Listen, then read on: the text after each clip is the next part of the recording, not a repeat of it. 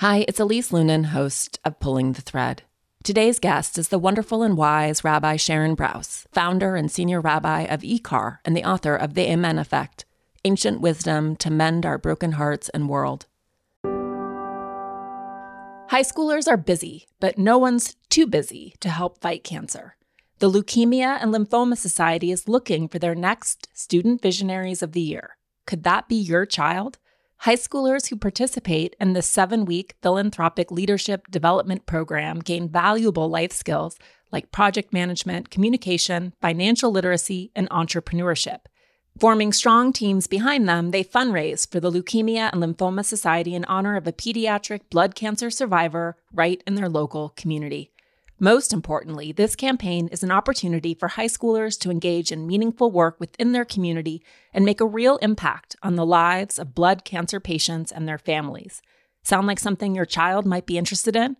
You can learn more about Student Visionaries of the Year or even nominate a student at lls.org/students. That's lls.org/students.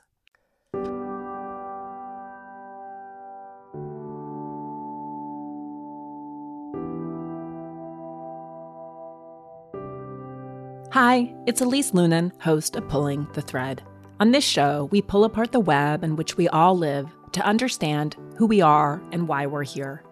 Pulling the Thread is about big questions: why we do what we do, how we can understand our own experiences within a larger spiritual and historical context, the ways in which we might begin to understand ourselves and each other better, and what's required to heal ourselves and our world. I'll be joined in conversation by luminaries and wise elders, those who have laid tracks in their work and lives to help us bring meaning and understanding to a world that often feels chaotic and overwhelming. My hope is that these conversations spark moments of resonance and plant tiny seeds of awareness so that we might all collectively learn and grow. How do we center the voices that traditionally and historically we know existed, but were only marginalized in the tradition? And that does feel like holy work. And for me, in part, when I encountered a tradition that was so driven by male stories and male voices, I felt so alienated by it when I first began to encounter it. And I had this moment, which I think lots of, women faith leaders have, which is, maybe this just isn't for me. I mean, I'm not intended to ever even read these texts, let alone teach these texts. And then I had an awakening where I realized not only is it meant for me, but I have an obligation. It was waiting for me. It's waiting for me and for so many more people, because there's a void until our voices enter this space. So says Rabbi Sharon Brous, a wise and wonderful friend and the founder and senior rabbi of IKAR, a progressive Jewish community founded to attend to critical questions. As Rabbi Brous writes in her beautiful new book, The Amen Effect, Ancient Wisdom to Mend Our Broken Hearts and World, how can our Jewish tradition help us live lives of meaning and purpose? And, given our faith and history, who are we called to be in this time of moral crisis? We launched IKAR, our best attempt to address those questions, on a hope and a prayer with no funding, no space, and no business plan. What we had was a shared conviction that faith communities needed to be spiritually alive and morally courageous at the same time. I read Sharon's beautiful book last summer and could not wait to talk to her about it, so we recorded our conversation early, before the Jewish high holidays, at the beginning of August, months before October 7th. Rabbi Brous's work in general is highly prophetic and brave. She has been a fierce and vocal critic of the increasingly right-wing Israeli government, even as many rabbis try to steer clear of politics when they're in the pulpit. This conversation, which is not about Israel, is also highly prophetic and brave. It's about the dire need for interfaith conversation, for chipping away at the calcified belief structures of religions that don't fully serve our broken world so that we can reanimate and reignite them, and for being with each other, particularly on our most painful days.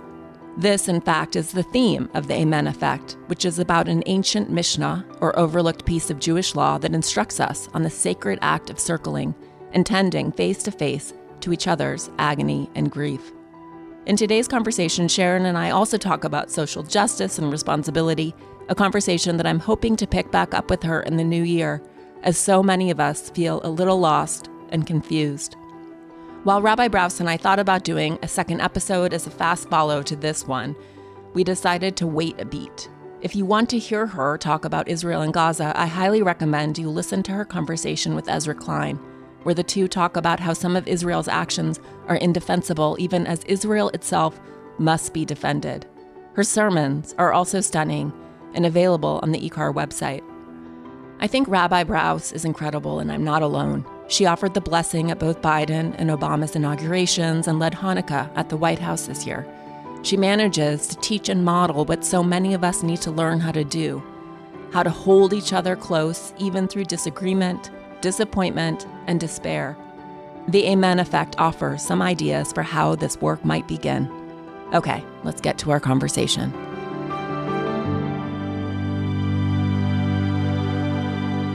There was a moment in your book near the end where you keep repeating the phrase, the moral of the story is sort of fill in the blank. So rather than just shoving like a little bit of unfinished, unprocessed material, to be like, I've actually sat with this for a long time, and then here's what I can share from this that could be taken forward. Whereas I feel like storytelling often appropriately is just a moment of catharsis. People aren't always ready. I mean, you must know this more than anyone. As a rabbi, so much of people's pain or their lived experience is unreflected and unprocessed, right? They're just in it, which isn't always instructive or helpful for other people.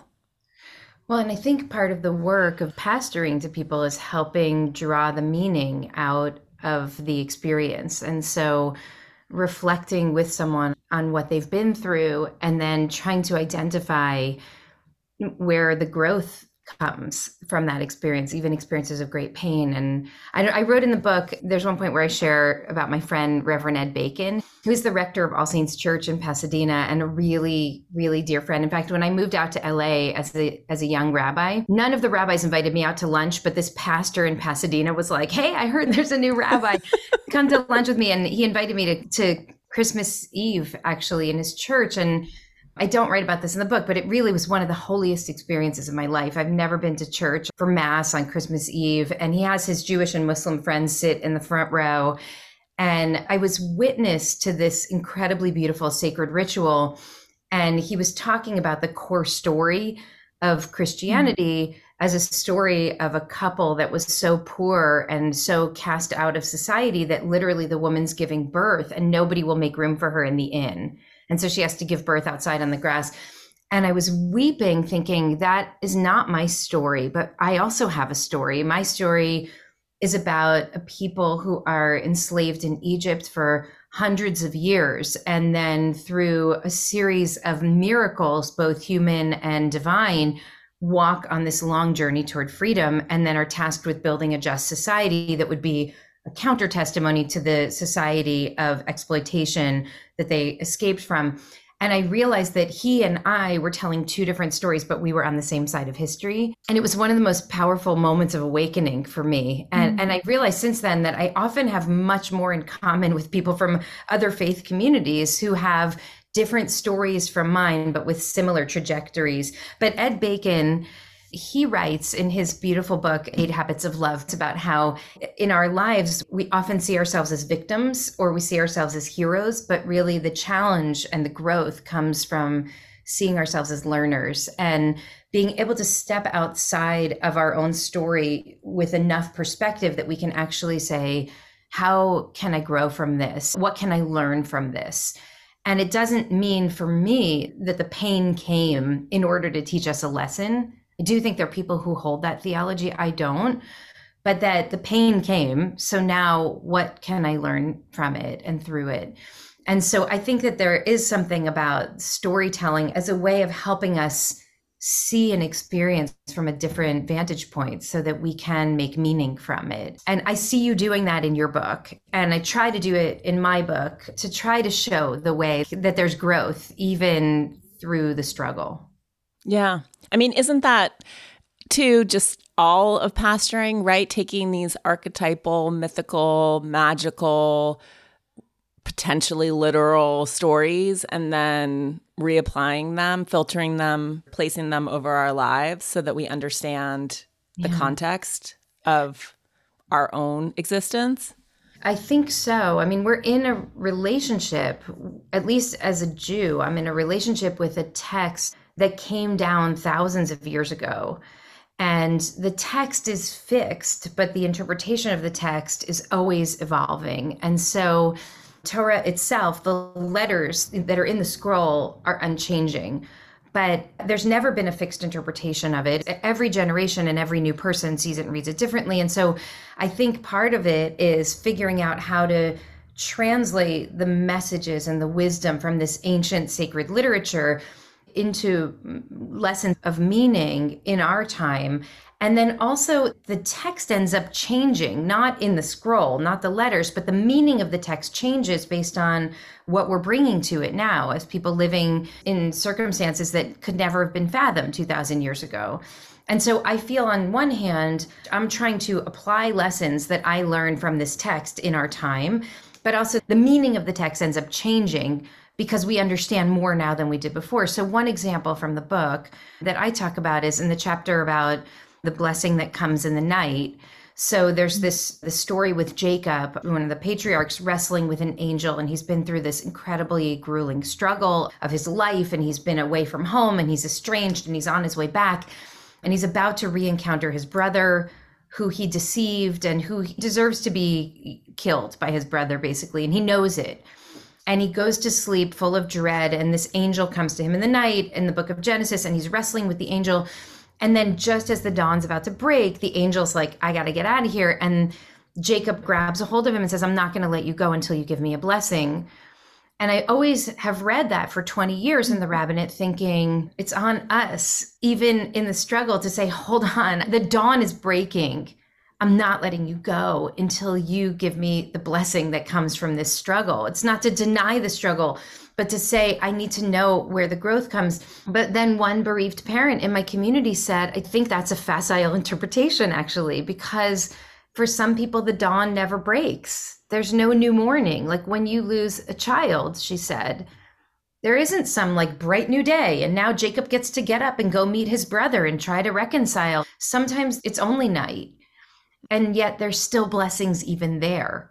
And so in some ways, this bereaved mother, her interpretation through her own devastating experience of loss changes the text for me. I'll never read the text the same way. And now it's even more profound and even deeper than it could have been before, because now I understand, and I've seen since then over the years, since she shared that with me, that it's true. For many people, there's no new morning. There's no dawn that comes. And the challenge really is to find the blessings even in the dark of night. Mm-hmm. So the text itself morphs into something of even greater meaning than it could have been because of the human experience. I've been traveling every week for the past 2 months. While I usually have a good time when I'm on the ground on the other side, I actually get really homesick. I miss my family, I miss my cats, and yes, I really miss my bed. So much that I try to take it with me. No, I'm not someone who carries a pillow through the airport, though I've thought about being that person. But I do bring the joggers and pajamas from my favorite bedding brand. Yep, I'm talking about Cozy Earth, whose sheets are made from viscose from bamboo. They are indescribably soft, so soft. It's a bed hug like no other. And while I wouldn't swap sheets in a hotel, I would consider packing these for a longer Airbnb stay. They even make a set with a travel bag because they are that cozy, and I really, really prioritize sleep. Now, I'm not the only mega Cozy Earth fan. Every single year since 2018, Cozy Earth products have been named as one of Oprah's favorite things. Oprah picked their best-selling bamboo sheet set because they're temperature regulating and incredibly soft, and she picked their joggers and their socks and their pajamas.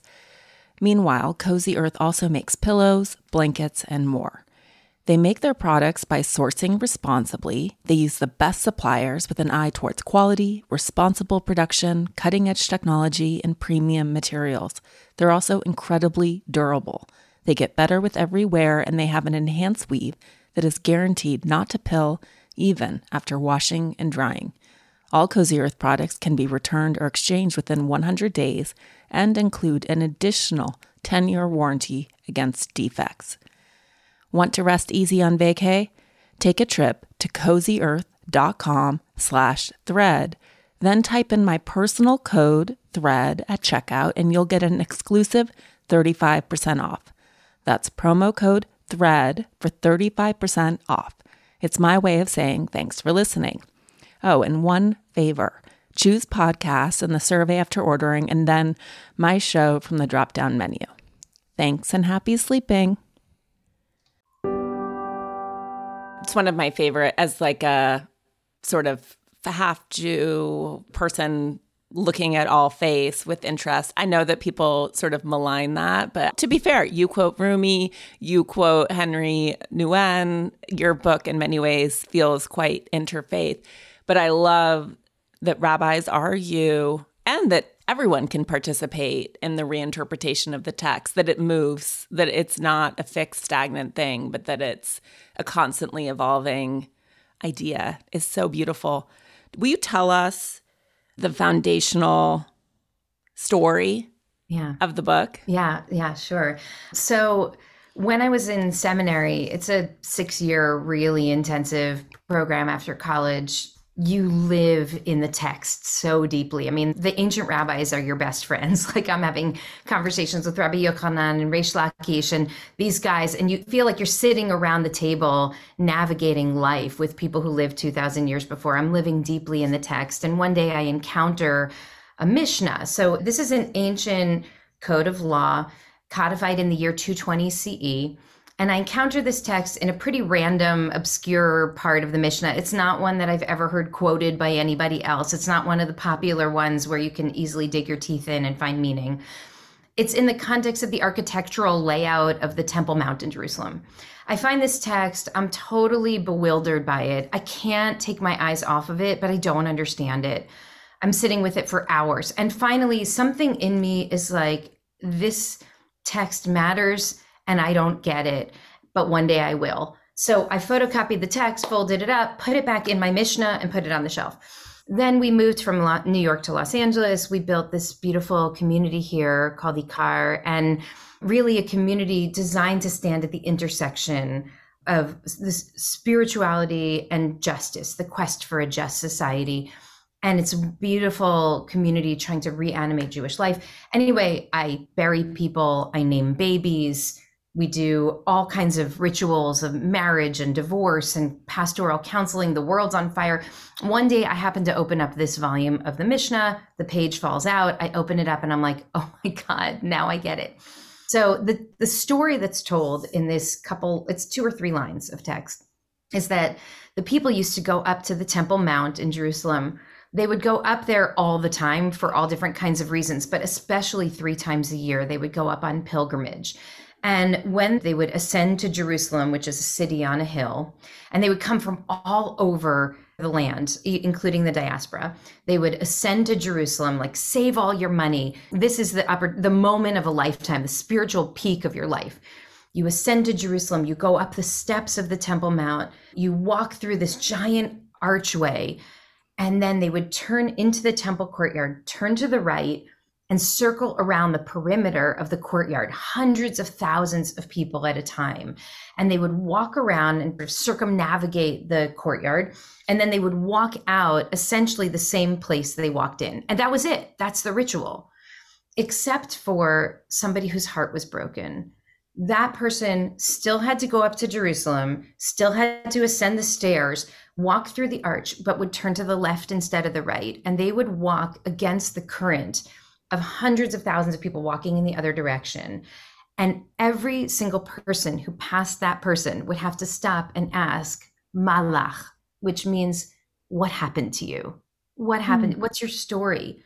And they would have to answer saying, you know, my father just died, or my partner just left, or I feel so alone. Whatever was the source of their brokenness, they would have to say it out loud to a stranger.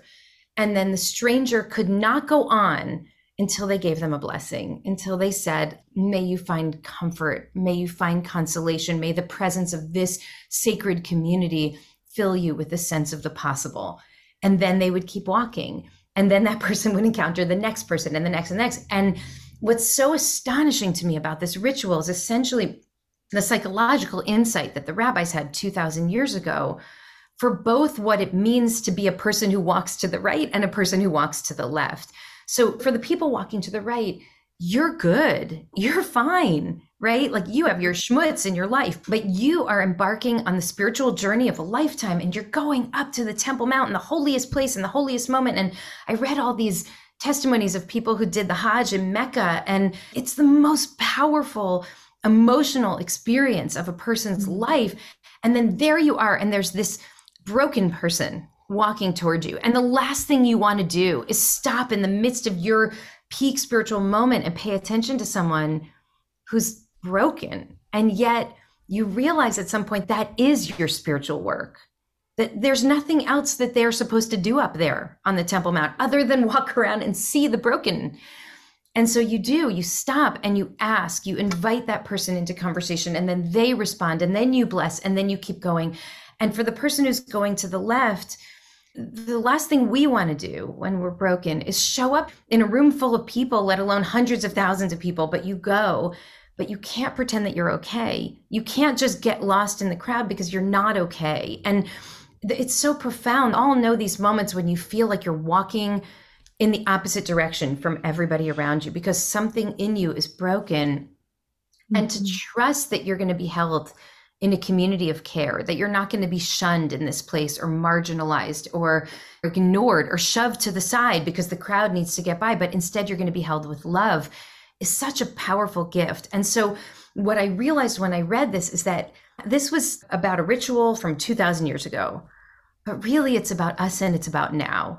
It's about what does it mean to create spaces in which we who are walking for the moment to the right and around and counterclockwise, in which we actually can train our eyes to see the people who are hurting and not avert our eyes, not look away, but embrace them with love, knowing that tomorrow we'll be walking to the left ourselves because everybody's on both sides of this equation. And to train ourselves that when we are vulnerable, to step into our vulnerability instead of retreating, instead of further alienating ourselves, but to know that we can trust that in some places we will be held with love. And how do we cultivate communities and book groups and churches and synagogues and grocery stores where we can actually trust that in this place, my humanity will be seen. And then that central story, that central image of the circle is the thread that runs throughout the book. But what would it mean to then build a society in which we weren't afraid to look at each other's pain? And what does it teach us about solidarity if when we see somebody else who's hurting like that, we don't think that their pain is going to marginalize my pain, or if I accept their narrative, that means that my victimhood is diminished, but instead that we recognize each other's heartache as our own and we collectively lift up one another's voices. And I write this early in the book that I realized at some point when I reread this text 10 years into building our community, that we had built a community in an attempt to embody Dr. King's vision of building the beloved community, building a truly just and equitable society. And we were fighting the good fight out in the world, but I realized that I had not put enough attention on building the beloved community inside. And some people were doing it naturally and instinctively, but I had never prioritized what does it mean for us on the line at lunch after Shabbat services and in the parking lot and in the hospital for us to actually treat each other like an image of God, and that our own peak religious and spiritual experience is dependent on us lifting up the humanity, not only of people who are oppressed out and marginalized out and exploited in the world, but of each other, standing in line waiting to get a bagel. So this transformed our community, Elise. I mean, once we talked about it so honestly, it changed us. And we started to show up for each other in a different way. And it's been over the course of the 10 years since then, the whole character of the community is different. And we're better at the justice work now than we were before because we actually care for each other's hearts in a different way. And it's been a very profound lesson for me. I want to come back to that, but I want to go to the founding of the community. And you mentioned this quote, which I think anyone can relate to, from Rabbi Heschel. You write that he had offered a scathing critique of American religious life. Religion declined, not because it was refuted, but because it became irrelevant, dull, oppressive, insipid. What young people need, he wrote, is not religious tranquilizers. Religion is diversion. Religion is entertainment. But spiritual audacity, intellectual guts, the power of defiance. Yeah. Oh, it's so amazing as like the rallying call of your community. Yeah. But this sort of active faith, active grace as a force in the world is really sorely missing, right? It's funny, you hear this sort of the people who are like, I'm spiritual, not religious, and people I know scoff at that denomination. But really, I think it's because everyone struggles to find a community that's aligned to what you were just saying, like on the inside and on the outside, right? How do you take care of your community and how do you extend that care to the world in a way that's not otherizing, dehumanizing, us versus them, particularly in such a polarized, terrifying time when it's become increasingly difficult to get on side, when really it's like, can everyone not see? Like, we have to get on side, right, in order to contend with threats to our environment that are so much bigger than any one of our own personal concerns. How do you think about that in terms of spreading just this idea, like the sensibility of what this can be? Not that everyone needs to join the community, but how do you make that contagious within religious life? So first, one of my teachers is a incredible Benedictine monk, David Steindl-Rast, who you've probably encountered in one way or another over the years. And I read a piece that he wrote maybe 20 years ago as we were starting, in which he says all religions are like a volcano.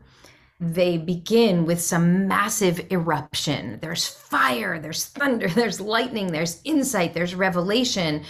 And then the lava pours down the mountainside. And at some point, it settles at the base of the mountain. And he says, at that point, a few hundred years pass. And what was once fire and passion appears to the eye like cold, dead rock. And he said, it's the work of the creative practitioners today to chip away at that rock and engage in this holy work of excavation so that we can rediscover the mystical fire that is within.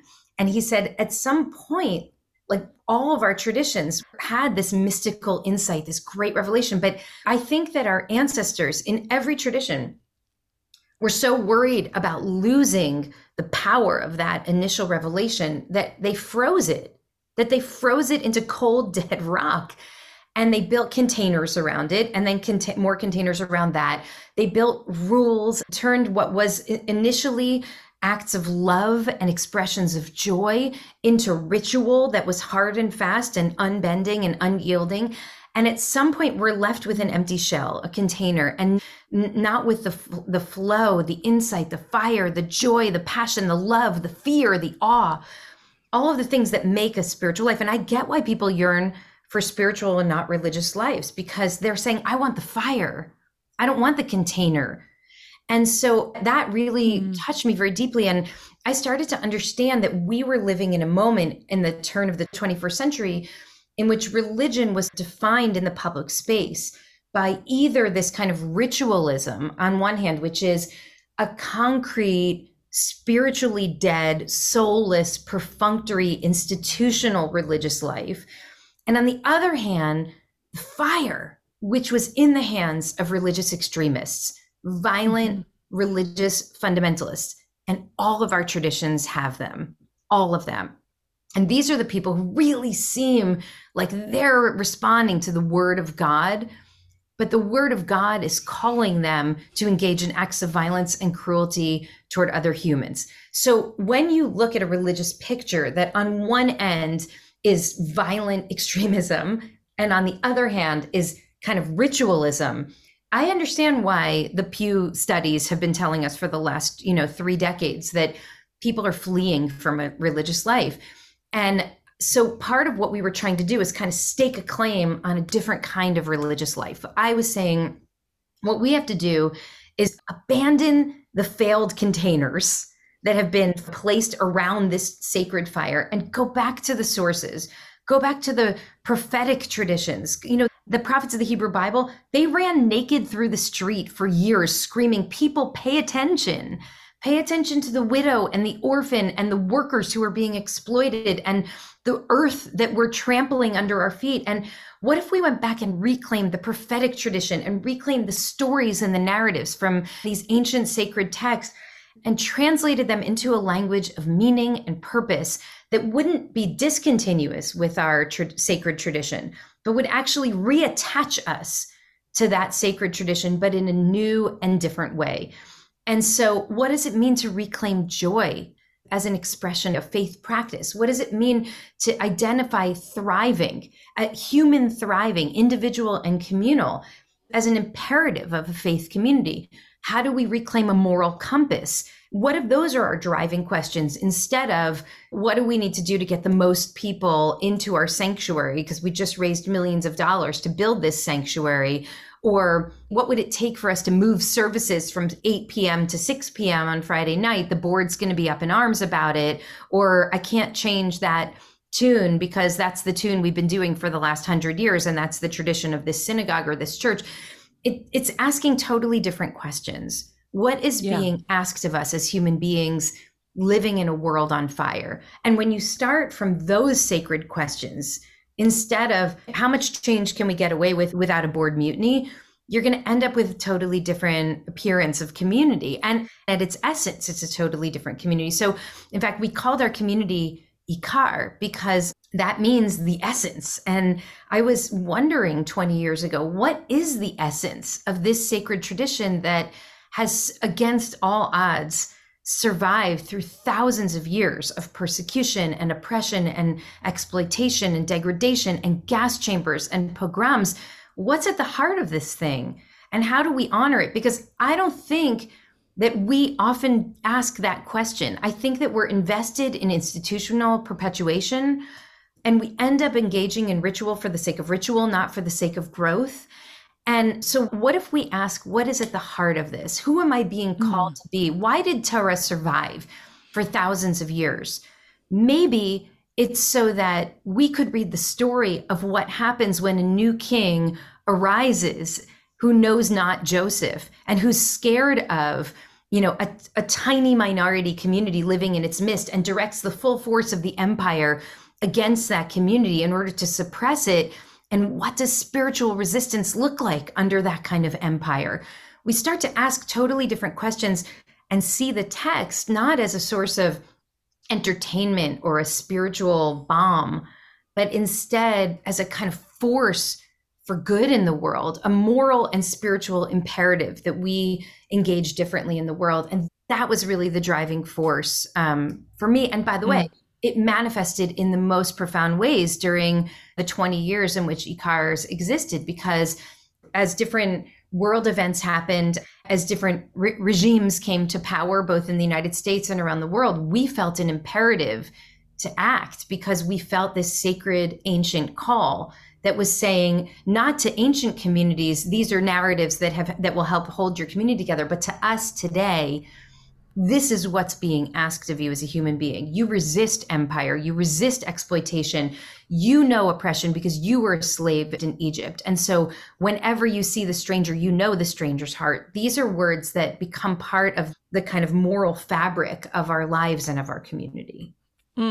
It's so beautiful. I love, too, this idea of going back to the prophets running naked in the streets, because you think about the prophets that are foundational to all of our religions and the mystics that invariably followed, and this direct experiencing of God that wasn't necessarily unavailable to all of us, right? Our own prophetic natures, our own mystical bents, and the way that's disappeared from contemporary culture.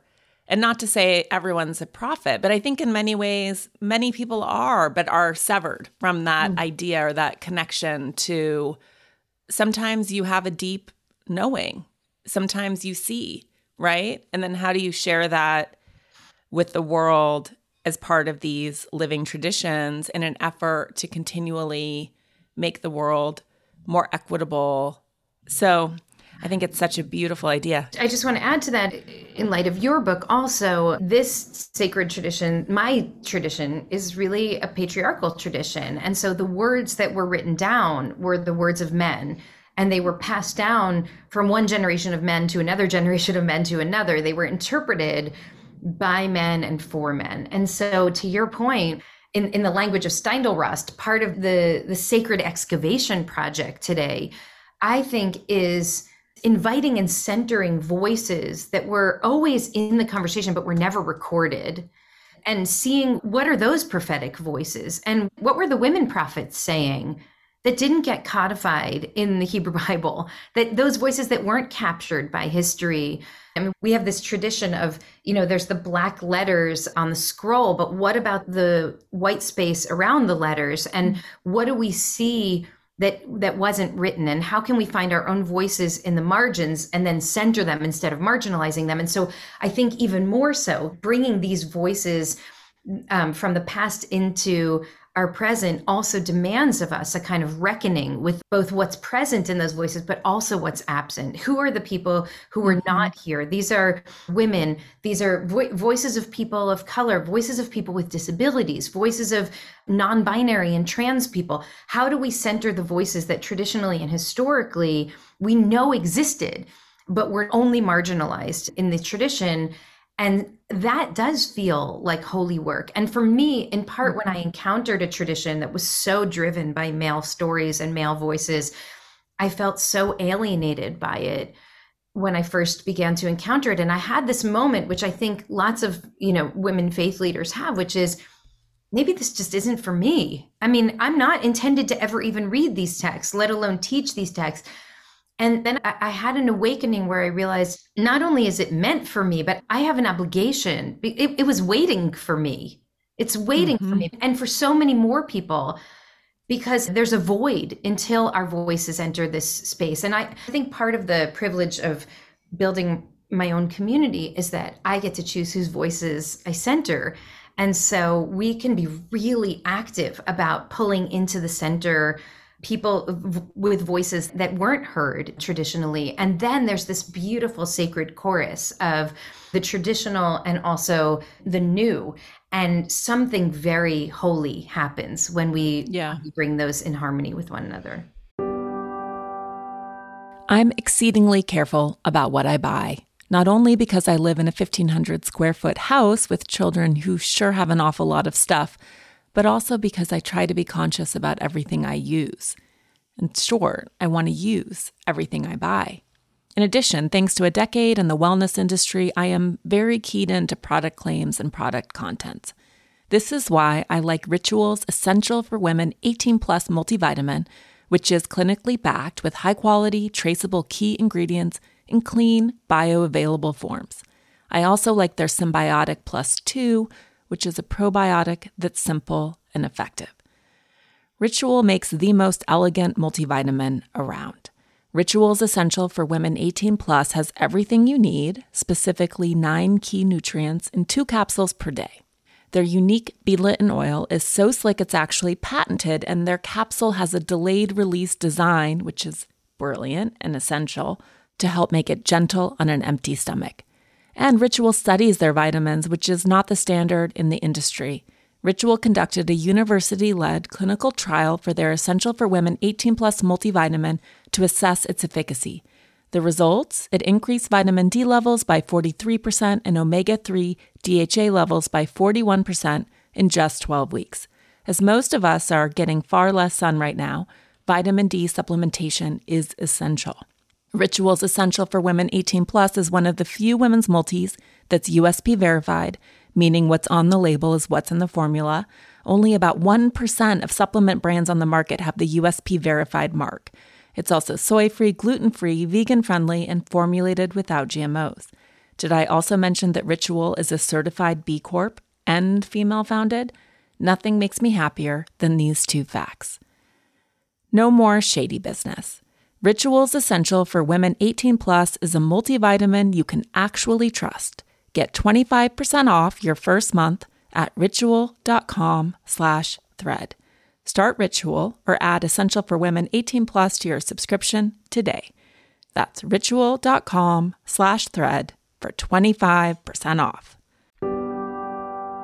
And speaking of sort of prophetic and mystical voices, I think that we can still hear the people who are marginalized, even if they're not recorded. I think that we can all relate, right? So, and going back to that Heschel quote, spiritual audacity, intellectual guts, the power of defiance, part of that chiseling at the lava is saying, sorry, I recognize like you might revere what's calcified in history, but this is a moving faith. And it requires, again, that excavation, but a reinterpretation. I mean, that's like a whole nother sidebar.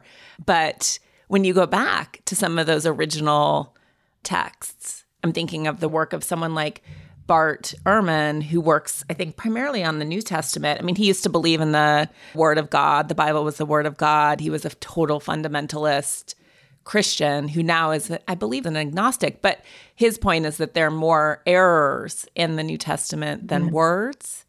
And he talks about a lot of the misogyny that's now in Paul and a lot of the anti-Semitism or the way that it's been interpreted were added. Were not in the original, were errors and or intentional sort of renderings of history. But then you just start to think about when you revere what's static now, you're missing the way that it's changed. And by the hands of men. Yeah. But it can be reinterpreted in different ways. And I think it has to be. I mean, Judaism is an interpretive tradition. And so we don't look at the Torah and say, but the Torah says that you have to do this. We look at then thousands of years of rabbis arguing about what the Torah says. And the beauty of that is that it's not fixed and there isn't really a fundamentalist engagement with Torah.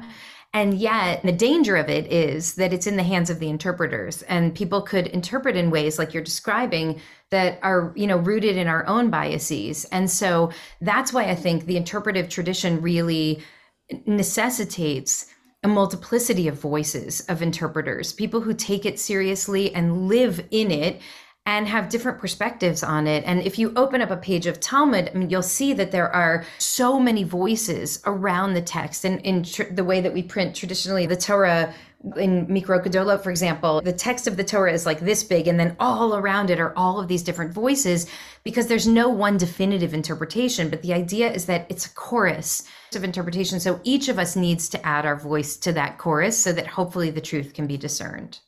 Yeah. And it goes to at the beginning of our conversation too, when you overlay that on life, that chorus, and then, in the way that life is a choose your own adventure, right? And in some ways it's a choose your meaning. Like you can, again, I like that you don't abide by the theology that bad things happen so that you can learn, which is really harmful, I think, to someone, as you mentioned, who's lost a child. So many harmful theology, some of which you outline in the book, like God only gives you what you can handle, etc. But as your life continues to evolve and the meaning that you extract from that, the moral is in some ways up to you, right? And how you do or do not choose to move forward. Respect to both choices, right? Yeah, and I think that's right. And I also want to be careful that I don't think that every interpretation is an acceptable interpretation. And I mean, right now, so much of my heartache comes from looking at extremists in my own Jewish community and seeing the way that they interpret our tradition as a call to arms, and acts of violence that come from people who call themselves religious is a great sickness in the system. Yeah. And so on one hand, I feel we have to keep adding interpretations to the page and bring in voices from the margin, and not everything is right. And so I think that's part of what I was trying to get at in chapter 8 of the book, actually, which is in chapter 8, I'm expanding from the very personal and communal to really look at global systems. And the question is, who gets to be in that courtyard?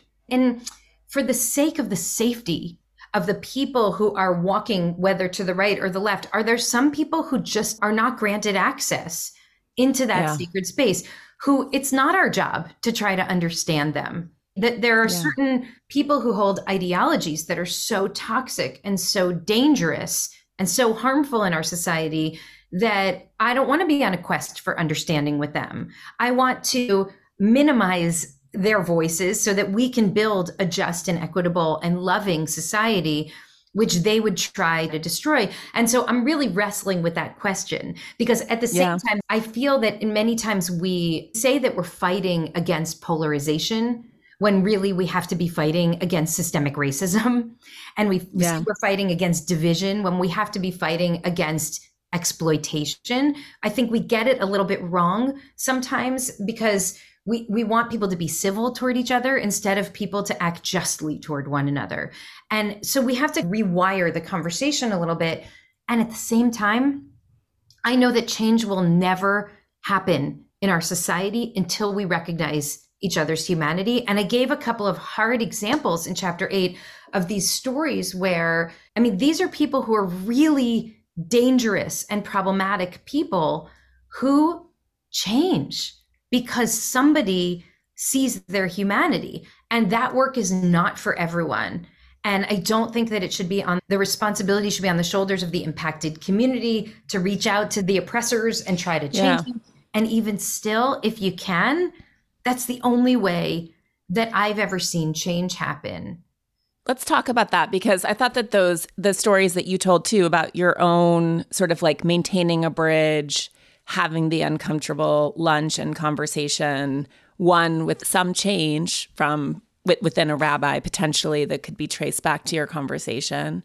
But this is the really hard work, right? Whether you turn and huddle and protect, or whether you continue to extend and continue to extend, and where you draw those lines. And I've thought about it a lot, trying to understand whose responsibility. I don't know if you have this experience, but one of the things that I've observed as a white woman is that it's quite acceptable right now to dunk on white women. You know, we can often be the ones, rightly or wrongly, holding the trash bags, like the endless shaming of like the Karens, quote unquote. Again, I'm not defending those actions, but white men, for example, seem to be not held accountable, right? It's typically only directed at women, more or less.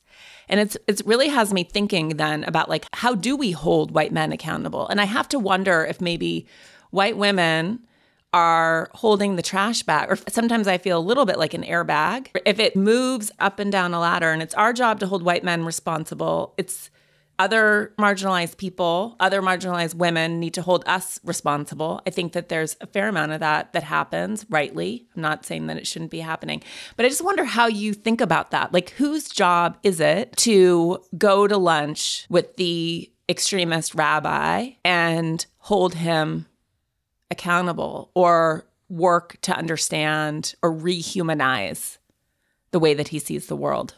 There are really three big stories in chapter 8, and two of them are mine, and one is my beautiful congregant Hannah's. But in both of my stories, I feel that I can be safe sitting at the table with these two different men who I had lunch with.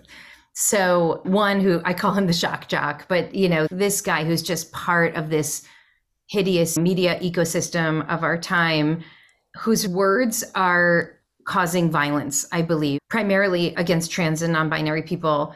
And the other is this rabbi that you're referring to. And in both cases, I have the privilege of being safe, sitting with them. They'll both talk to me, and I'm not going to get physically harmed or tremendously emotionally harmed by them, because they're not actually dehumanizing me. And so I feel like I can maybe put myself into that position, because I think it is our work. I think that part of having the privilege is stepping into the space and using the privilege to try to affect the kind of change that it's frankly not fair to leave on only the people who are the target. So to take it out of these two examples, as a Jew, I feel incredibly grateful and moved when people who aren't Jewish will stand up and speak out against anti-Semitism. And especially when they'll go to people in their own communities and speak out against anti-Semitism, because I feel like that burden shouldn't only be on me and my community, right, especially when we're hurting. So when people misinterpret or speak in wrong-headed ways about anti-Semitic acts of violence, I don't want it to be that I'm standing out there alone. And so I feel similarly that these are fights that we actually have to fight with each other. And there's certain moments when each of us will have the strength and the privilege to step forward into the battle. And then there are other times where we feel like, you know what, I just want to be safe right now and be with my people. And so I think we have to navigate that with great tenderness with one another. So again, it's not a heroic act to step into a lunch with this horrible anti-trans activist. It's not heroic. It's just the only thing I could do is basically try to say to a person who would take my call, you're really causing great harm by writing and speaking in the way that you are. And that's something that others can also do, but others might not want to. People who really are in the direct line of fire might not feel safe doing that. So I think to answer your question, I think we have to do a kind of internal audit and see, do I feel safe stepping into this conversation in this way? And it's true that white women have a certain kind of access and a certain kind of privilege, and it is our responsibility to use it when we can. And I think a lot of people take a dump on white women who would never criticize white men. And if you look at all the levers of power in our society are still held by white men, and that's unfair. And also, white women need to start taking responsibility ourselves for being complicit in a lot of the pain points, in a lot of what's broken in our society. I mean, even just looking at voting patterns in the past several elections, we can see the way the majority of white women in America voted for a candidate who was actively harming not only women, but LGBTQ people, people of color, actively working against the interests of marginalized communities. And that's something white women need to take responsibility for. So I feel that it is our job to step into the arena, as Brene Brown would say, but to step into the arena and take the risk when we feel that it's safe for us to do so. Precisely because, frankly, if I were a Palestinian woman, I don't think that rabbi would have ever sat down with me. So right. He sat down with me because I had a certain measure of privilege, and I could have said, he makes me uncomfortable, I don't want to sit with him. But if there's a little opening, and maybe he or any conversation partner might start to think just a little bit differently because somebody has said something that opens their heart a little bit, then it's worth it, I think. And it's incumbent upon us to try when we can. I know everyone says that your 20s are supposed to be the best years of your life, but that wasn't the case for me. I kind of hated my 20s or found that decade really hard. Sensing that I was in the dumps and needed a timeout, my late brother-in-law and best friend Peter took me to France one year.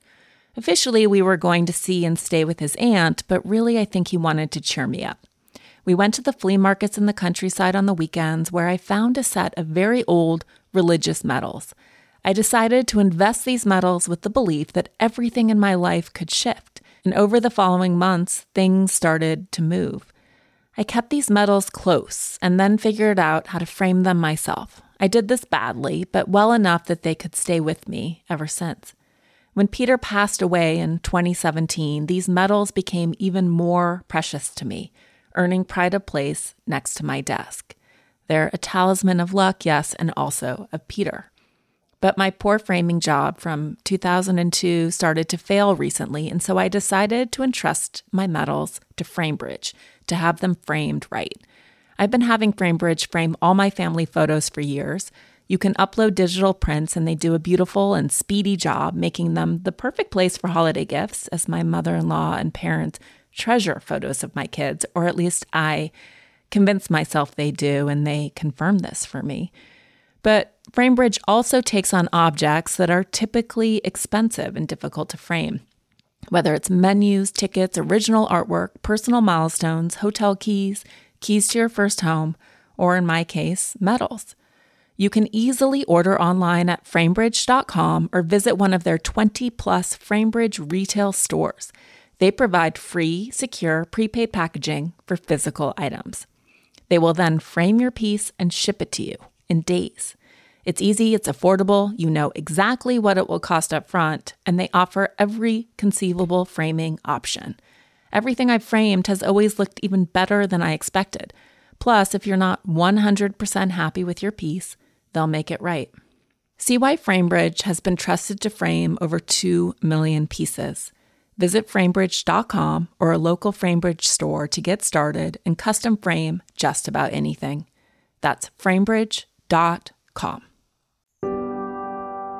I definitely appreciate that. I want to see society structured in a way where it's like, I push you so that you push on the person who is next to you, if that makes sense, so that we can start shifting responsibility up and applying pressure. Because right now it feels like it's all somehow fomenting right there on women. And you have men who are like, I can't get a job because I'm a, like, woe is me. But there's still dearth of responsibility.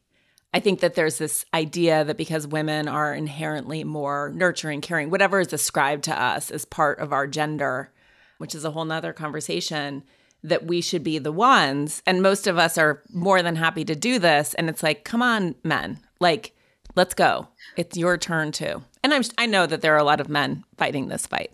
My sense is that I think the reason that white women are the target of so much animus is because it feels like white women are betraying marginalized communities, that white women of all people should understand what it means to be unfairly targeted, marginalized, to be victims of violence, of exploitation, of cruelty, and yet instead often choose to attach to power instead of fighting for a more just society.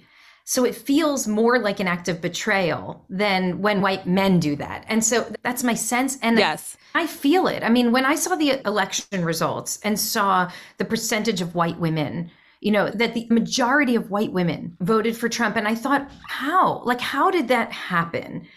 And what does it mean? Because I understand why white men would attach to the promise that he's offering. But for white women, how did that happen? And it feels like you know what struggle looks like as a woman. So how could you leave behind all of the people who are going to be harmed by these policies and by this culture shift? And so I do think there's something there that we must take responsibility for. I agree. I write about this a fair amount in the chapter on anger and how women are sort of caught in this no man's land, which I have some empathy for, understanding exactly what's happening and then also being attached to this patriarchal power system, sometimes dependent on it, reliant, protective of their children, right? So it's like this sort of neither here nor there existence where it's easier in that ballot box, I think, for people to say, well, I have to align with my own safety and security, clearly. Not to say that it's not a betrayal. I'm with you 100. But I think that's where we've collectively failed, is to build a movement where we can bring down those threats, bring down this feeling. I mean, we live in a country with no social security nets. There's a lot of fear, understandably. So it's hard. I get it. I guess I understand on both sides. As progressive and aggressive as I can be, I don't know how we move forward, unfortunately. I had this realization during the Kavanaugh hearings. It happened to align with the reading of the beginning of the book of Genesis in our annual Torah reading cycle. And I was reading that week, preparing for my sermon, and I was reading about the two creation stories in Genesis 1 and 2. And I suddenly had this realization, to your point earlier, about the way that ancient texts kind of inform today, and then we're informing both backwards and forward. And I had this realization that there are two creation stories that are put forward, one in which Adam and Eve are created as two fundamentally equal creatures. And it says, in God's image, God created them. It's Adam HaRishon, the first person, is both male and female. It's totally equitable. And then in Genesis 2, when the creation story is told, it's told as Adam is created, this man, and this man is lonely. And so he needs a partner. So God creates Eve out of his rib. And the partner's purpose is to be his ezer kenegdo, to be his kind of helpmate, we translate it often. And that is a fundamentally submissive role to the dominant role of Adam. And the realization that I had during the Kavanaugh hearings was that the problem that a lot of women have in our society, kind of holding this moment, is that we live in a Genesis 1 mentality. We partner in a Genesis 1 ideal. Many of us raised in 90s feminism chose partners who would be equal partners to us, who treat us with dignity and with respect. We want to be affirmed as, as full thinking human partners. But we live in a society that's built on a Genesis 2 mentality, in which the function of women is really to serve and to be secondary. And so the structures of our society are actually built on a model that's contrary to our own self-understanding of what the model is that we yearn for. When you hold a Genesis 1 mentality, but you live in a Genesis 2 reality, when you hold a fully equal and equitable mentality, but you live in a world that gives the good jobs and the high pay and the prominent positions and the place on the panel to the guy, not because he's more qualified or knows more, but because he's a guy and he'll put his hat in the ring with less concern than you will, there's a clash. There's an inner clash that happens. And I think a lot of us have been experiencing that inner clash over the past many years because the world doesn't make sense to us, because we've already adapted to the ideal. What's interesting to me about Torah and the Hebrew Bible is that it puts both of those stories out for us. I mean, there's Genesis 1 and there's Genesis 2. And as a society, we have to decide which one we're going to lean into. Throughout history, as your book attests to, they've chosen a Genesis 2 story, a narrative that really quiets and suppresses and contains and controls women. And we know that there's another way. Genesis 1 is equally valid from the vantage point of the book, and even more valid from the vantage point of our own humanity. And so what will it take for us to build that other kind of society? And I think that's the real challenge for us today. And that work is on all of us, including white women, including people of color, including white men. I mean, that work is really on all of us. I loved that part of the book. I love when you talk about how to retranslate that word, which is someone to help you by standing opposite you, someone to face you, even when everyone else looks away, someone to turn toward you and say, I am here, tell me your pain. I love that. I mean, it's the whole thesis in many ways of the book, which is how do you bring these two parts of each of us and of our society together, those who are moving to the right and those who are moving to the left. The words malach, which they ask, the Hebrew words that they ask, that is also the word for angel, malach. And so there's something angelic about it. Like, this is the way that we achieve holiness, is actually by looking at each other and saying, tell me your story, tell me your pain.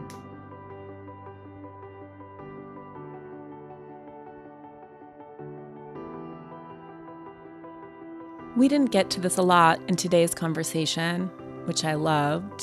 I think Rabbi Sharon is such a fierce advocate for all of us, and I could go for hours with her on our role in social justice and faith. But much of her book, The Amen Effect, is about being with each other in these times of great distress. She talks about it as withness, which is such a beautiful idea. This comes from a person in her community, a man named Christopher, whose son Charlie died tragically. He tells her, we don't need people to fix us. We need to not be abandoned. We need people to be willing to sit with us in the pain. So she talks a lot about this idea of bearing witness, and that you don't always have to know what to say. In fact, she recounts talking to one of her teachers, one of the rabbis in her life, about not knowing, being terrified. This is early in her, I guess you call it a career. And she was terrified to go and be with someone who was in pain because she didn't know what to say. And the rabbi said to her, Sharon, you're not leaving space for God.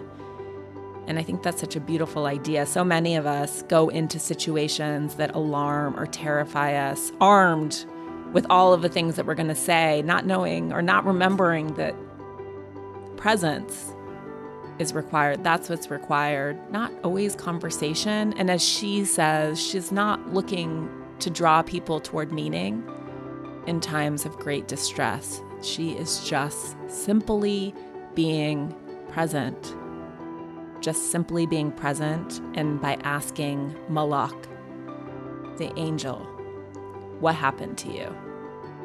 And that just the invitation of tell me about your pain is all that people need. If you liked today's episode, please rate and review and tell a friend. You can find show notes and full transcripts of the episodes at eliselunan.com. While there, please sign up for my Substack. I send a short note every Wednesday about topics that are aligned with this show and a deeper dive most Sundays. Or follow me on Instagram at eliselunan. And finally, if you haven't already, please consider picking up a copy of my New York Times best-selling book, On Our Best Behavior, The 7 Deadly Sins and the Price Women Pay to Be Good, available wherever you get your books. It's an exploration of how women have been conditioned for goodness, men for power, and all the ways we've been programmed to police ourselves and each other according to these cultural ideas of what it is to be a good woman. I'd also like to give a huge thank you to my sponsors who make this show possible. Please support them the way they support this podcast. This has been a presentation of Cadence 13 Studio. If you enjoyed this episode, please listen, rate, review, and follow Pulling the Thread. Available now for free on Apple Podcasts, Spotify, Odyssey, or wherever you get your podcasts. I want to give a shout out to Phil Svitek, Lauren LaGrasso, Mary Kate McDonough, Allie Brockman, and the entire Cadence 13 team for producing these episodes, and to Valero Duvall for my key art. Take care of yourselves. I'll see you next time.